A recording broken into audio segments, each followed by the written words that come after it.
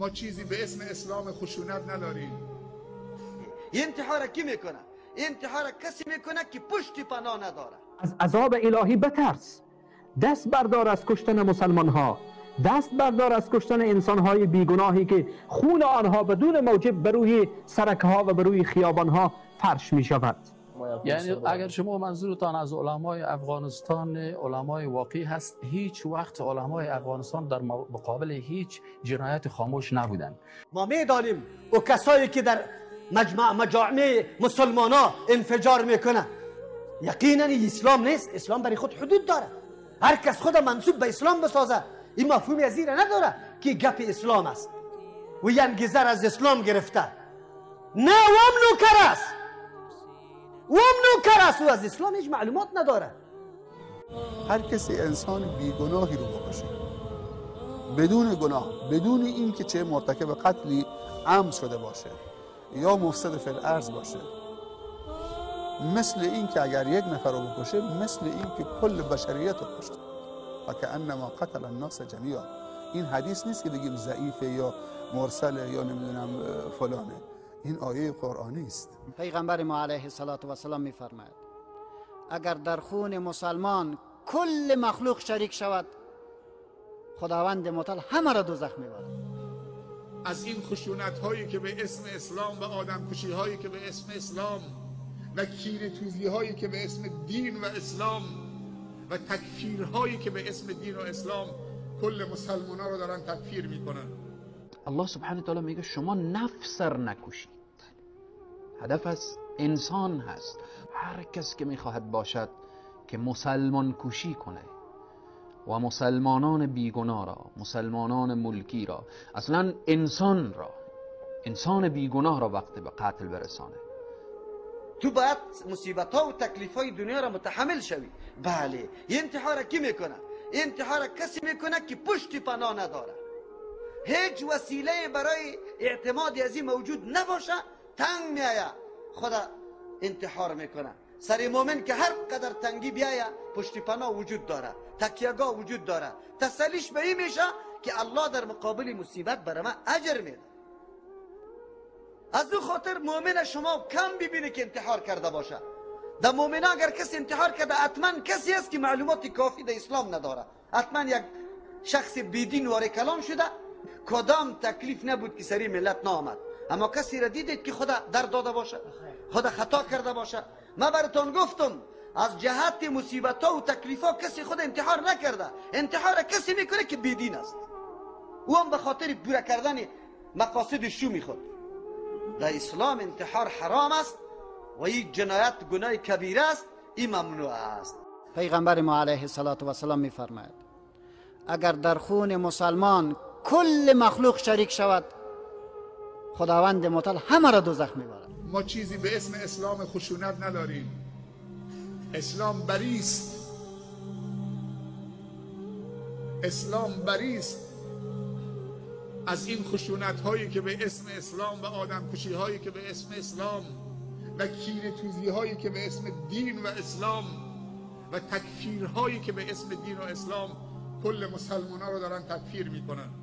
هر کس که میخواهد باشد که مسلمان کشی کنه و مسلمانان بیگناه را، مسلمانان ملکی را، اصلا انسان بیگناه را وقتی به قتل برسانه، الله سبحانه و تعالی در آیات زیادی میفرماید ولا تقتلوا النفس التي حرم الله الا بالحق.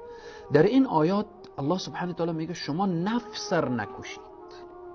هدف از انسان هست. ولا تقتلوا النفس التي حرم الله الا بالحق. شما نکشید مگر به حق. شاید احتمال داره که خب کسی که میکشه بگه من به حق میکشم، اگر انفجار میدم به حق انفجار میدم، اگر بم میریزم به حق بم میاندازم، اگر رگبار میکنم به حق رگبار میکنم.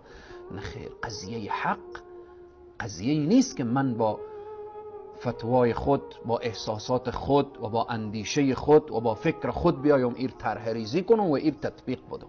چرا نام اسلام بد میکنه که اسلام تروریسم است؟ تمام هدایات اسلام مکمل دعوت به سوی امن است. هیچ گناه دیگه بجز کفر و شرک از قتل مؤمن که دیگه پیش قدم شده نمیتونه. و من یقتل مؤمنا متعمدا، کسی که یک مؤمن را از روی قصدی میکشه فجزاؤه جهنم، جزای جهنم است. اگر تنها اینمی قسمت آیت می آمد برای یک مؤمن کافی بود که به خاطر نجات از جهنم از قتل برادر مؤمنش دوری بکنه. در ادامه از اون میگه خالدن فیها، در همیشه در او جهنم باقی میمونه. به همین خاطر به خاطر وجود بعضی از نصوص عده‌ای از علما قائل به تکفیر قاتلن، قاتل را مسلمان نمیدانن. یک دلیلش همیست که اینقدر تهدیدی که در این آیت برای قتل وارد شده در دیگر وارد نشده و در بعضی از نصوص خود صراحتا قتل مؤمن را پیامبر صلی الله علیه و سلم کفر گفتن. ما شما در درس هم گفتیم سباب المسلم فسق و قتاله کفر، قتل مؤمن را کفر گفته. و در حدیث دیگه هم میگه لا ترجو بعدی کفارا یضرب بعضکم رقاب بعد از ما با کفر بر نگردین که گردن یک دیگرتان را بزنین. یعنی این حدیث و این آیات قرآن کریم دلیل قوی تر است. و به عنوان عالم دین، به عنوان یک طلبه، به عنوان یک مسئول که روی این منبر نشسته هستم، برای کسانی که حرکت‌های نظامی داخل افغانستان دارند، چی طالبه، چی داعشه، چی نظام و حکومت و چی گروه‌های دیگری، به لحاظ خدا، به لحاظ قرآن به ملت رحم کنید. بس از خون این ملت راضی بیشتر هست. بین خود هر چی که دارید در دشت و کوه و بیابان بزنید، اما از انفجار در اماکن عمومی خودداری کنید. الله سبحانه و تعالی برای کسی که یک مسلمان بیگناهی را میکشه الله وعده جهنم داده.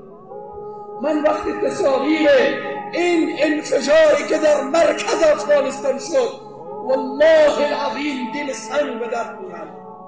دل سنگ چی گناه کرد؟ روزی که شود اذا السماء انفطرت، وانگه که شود اذا النجوم انکدرت، من دامن تو گیرم اندر عرصات. ما برای طالب میگم، برای داعش میگم، برای دولت میگم طفل گناه نکرده، والله طفل گناه نکرده، طفل معصوم است. در روز قیامت دامن من و تو را میگیره، فریاد میزنه به ای ذنب قتلت، من به چه گناه کشته شدم؟ گناه من چی بود؟ او طفلی که، او پدری که میگفت من پول کفن ندارم، وقتی که این سنگر ما دیدم گفتم یا رب این طفل وقتی صبح از خانه بیرون شد چای خورده بود، یا رب کلاس این شکر شده بود، یا رب این صبحانه را در طول عمر خود میشناخت. بچه رئیس جمهور کنی گپار نمیبید، بچه وزیر کنی گپار نمیبید. خواهشم از تک تک اون کسانی که هر کس که هست، طالبی، داعشی، دولتی، هر کس که هستی به ملت رحم کن. ملت تکه تکه شد.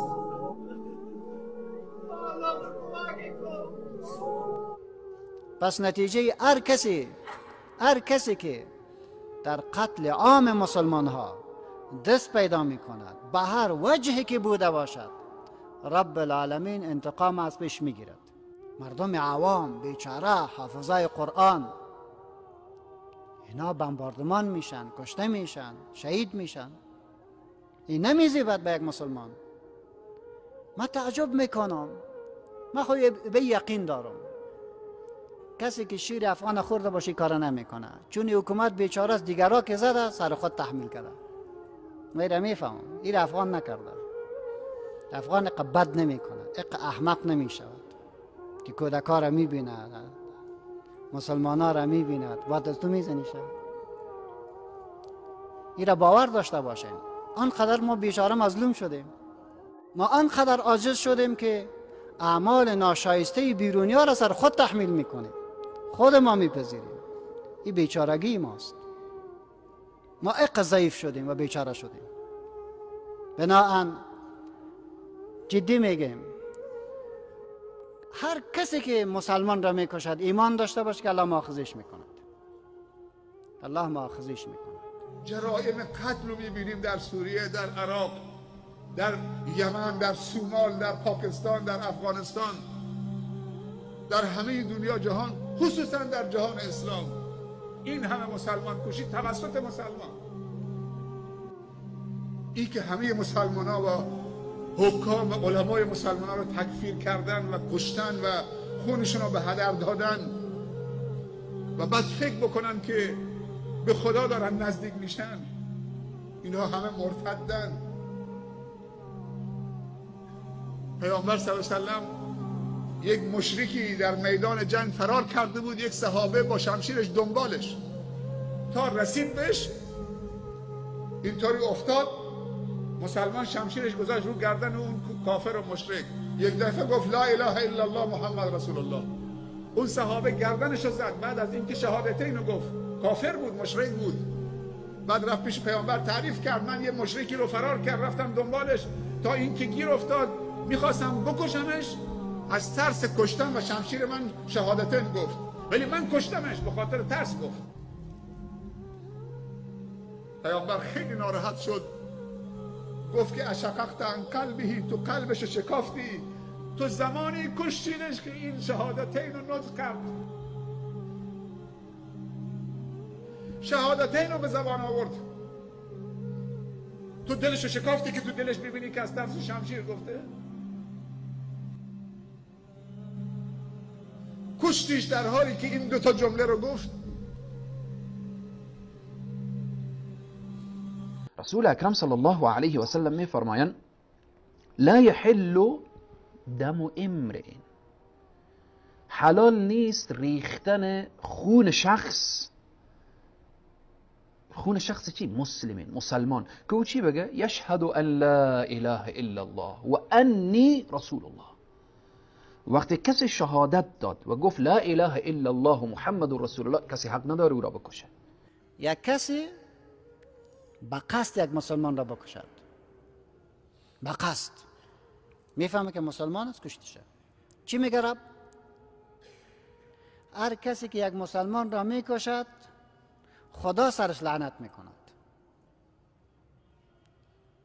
غضب خدا سرش نازل میشود، در دوزخ هم جاودان میماند.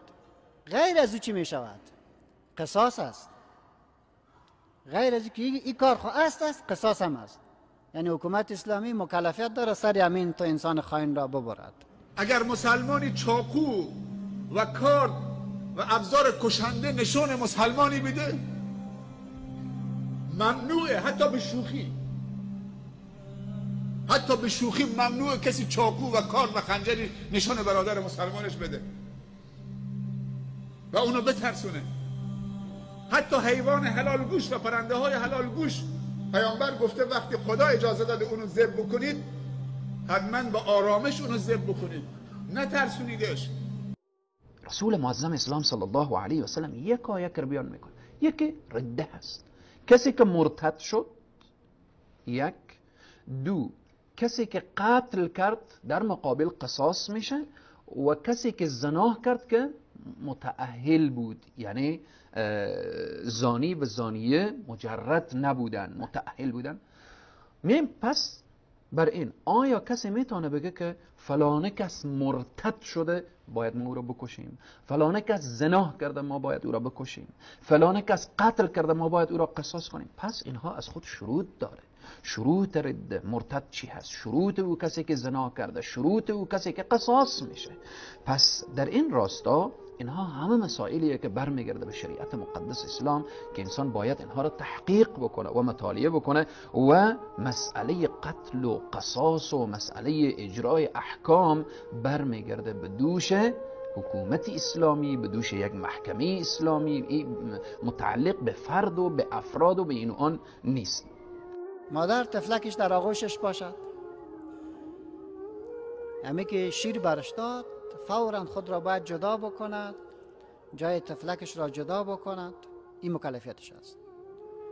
این مادر بر شیر میداد، طفلک هم شیر میخورد، ناگهان مادرم خواب برد. بعد در خواب مادر پهلو گرفت و دهن طفلک زیر سینه مادر رفت و طفلک جان بدهد و بمیرد. آل مادر خب مهربانترین مخلوق بر فرزندش است. این مادر فقط گریان بکنه گپ خلاص شد؟ نه، مادر 2 ماه پی در پی روزه بگیرد. درستش که محکمه کشش نمیکنه، درست است که دیت نمیده، ولی چرا بی تفاوت است؟ چرا متوجه نشد؟ 2 ماه پی در پی روزه، این جزایش است. حالا ببینین عجیب نیست کدام منطقی را میپذیرد، کدام منطقی را میپذیرد که در جایی که عام مردم بوده باشه اوجا انفجار بکن، در جای عام مردم باشه بم بنداز. این نه عقل قبول میکن نه شرع قبول میکند. و رب العالمین هر کسی که به شکل از اشکال در این سهم داشته باشه الله مؤاخذش میکنه، الله مؤاخذش میکنه.